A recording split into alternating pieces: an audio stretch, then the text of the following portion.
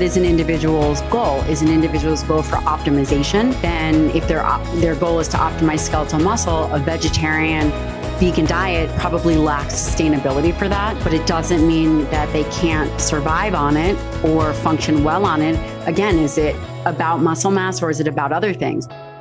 Hi friends, if you are always wondering how much protein do you need to gain muscle, what is the exact amount that stimulates muscle protein synthesis? Can you do this on a vegan or vegetarian diet? And what about collagen? How does that affect your tissue? Should you be mixing it in, for example, with your protein powder in your shake, if that's what you have in the morning? These are all great questions that Dr. Gabrielle Lyon answers in this short clip from my episode with her.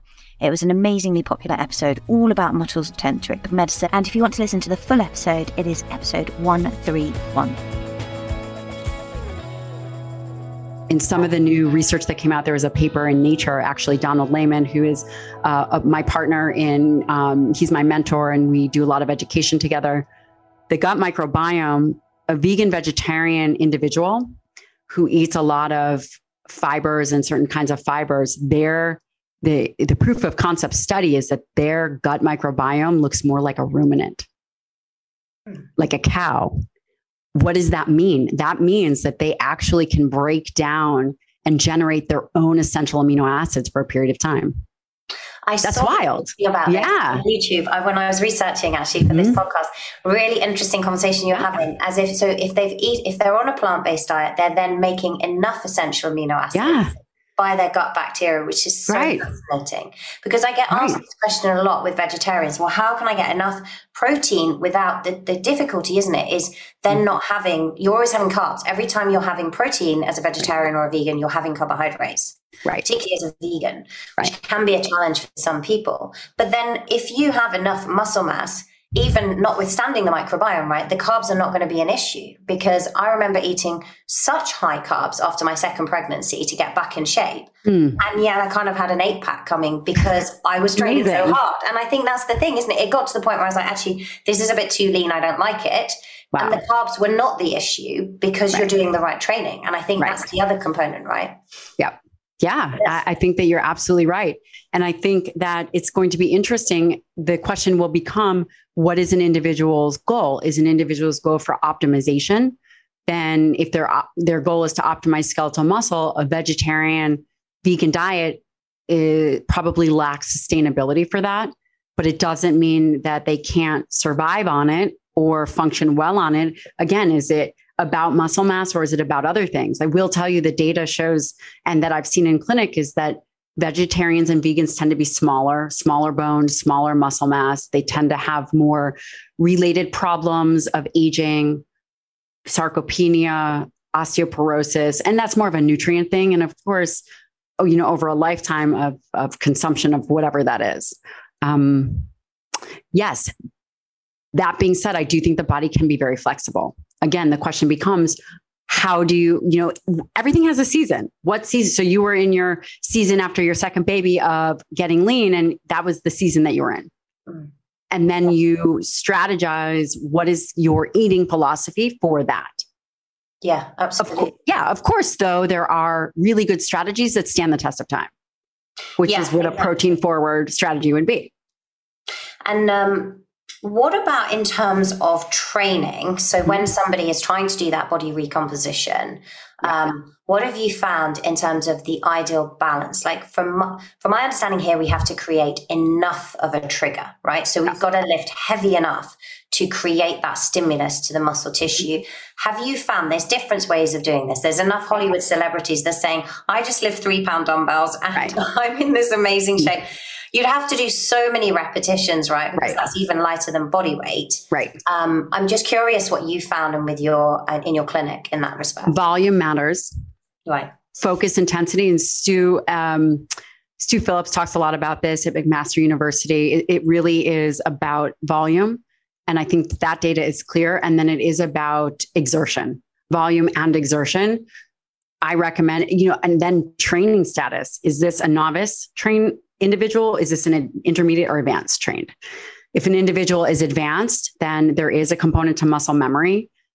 In addition, those people put on muscle mass much slower versus a new individual who is going to they could put on a couple pounds of muscle in a month, right? They could put on maybe 2 pounds of muscle, depends. And then of course that training volume is really what matters, and how they're doing it. And if they're hitting body parts twice a week, having a really good structured program is important. I always recommend, like I said, Cara Killian or Lane Norton has great structured programs. These are guys that are very science oriented, and Andy Galpin. The reason why it's good to speak with an exercise physiologist when it comes to programming, there's always a path forward, and you can do a path that takes a long time because you're inefficient, or you can do a very efficient path forward. And I think when it comes to body recomposition, you have to get that exercise component, and then you have to get that nutritional and all the other components, right? Gut health matters, really your ability to absorb nutrients. Sleep matters. Most people, many of the athletes that I train and many of the military ops guys, they all have sleep apnea. Even though they're fit, it has nothing to do with it. It has to do with the musculature. And a lot of the women, when women go through perimenopause and postmenopause, this is the time they get sleep apnea with the hormones change. Interesting. This is important stuff. And then you correct for the lifestyle factors, and you see real improvement.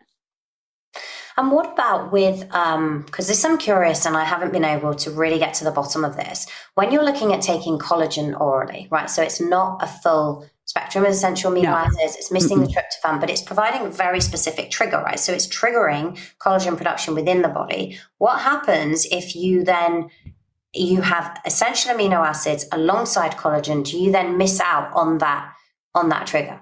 No, you don't. No, you don't, but it is missing tryptophan. So you would need tryptophan, and it's very low in the branched chain amino acids. It's high in proline, hydroxyproline. You would need to do a combination and just really make sure that it was balanced. I think actually collagen is great. I think collagen is great. I don't think collagen is great for muscle. It doesn't do anything for muscle. I haven't seen a ton of great evidence on collagen, but I have seen it do really good things at much higher doses. And I do think it's a great product. And I do think that we are seeing some data for hair, skin, and nails, which makes sense. The question becomes absorption. And it has to be at that high dose, doesn't it? A lot of the supplements you see when people are taking it are actually so low in terms of the amount of collagen. Yeah. What about with taking essential amino acids? So you were saying when you're looking at a protein source, somewhere between 30 and 55 grams, say you're going to actually just take some essential amino acids in powder or tablet form. How much do you need of those? Because those are going right in. It's about 50%. So if it's about 50%. So if it's 30 grams of protein, it's 15 grams of essential amino acids. Okay. It's a lot. It's a lot to be taking. And then you're missing the food matrix. You're missing the iron, the zinc, the selenium, the B vitamins, the creatine, the taurine. I mean, maybe you're getting some taurine, but you're missing all the other components. We have to begin to think about the macronutrients and the food sources as food matrices. Right now, we have this isolated thought of protein, carbohydrates, and fats, as opposed to what is in it that makes up the whole component, right? When an individual goes to an essential amino acid, which can be very helpful if their diet is low in protein, the question then becomes, and what one would have to think about is, what about the other components? Like I said, those minerals, those vitamins and minerals that you're now not getting. Yeah. And that becomes an issue. And I do think it's very valuable. I do think that if, you don't want to be eating that much, or you are vegan or vegetarian, that can be beneficial. The other place that it's beneficial is if you are willing to add in a high quality protein like beef, but you only want to eat 1 or 2 ounces, then you add in an essential amino acid mix. Yeah, that can work. I've used that as well sometimes. It's weird. It doesn't taste great to mix it. But again, one has to understand that it needs to be consumed together. It has to be consumed together. To get enough of that stimulus. Yeah. If you are looking for muscle, if you are looking to stimulate muscle protein synthesis, then you must feed it appropriately. And what about when you're training, say you're doing a fasted resistance workout in the morning, would you take some essential amino acids? No. Now you're moving into training in a low glycogen state. which we are beginning to see. Again, the research is very new on myokines. Myokines are cytokines produced by skeletal muscle that go through the body and can actually do some kind of nutrient partitioning, like interleukin 6.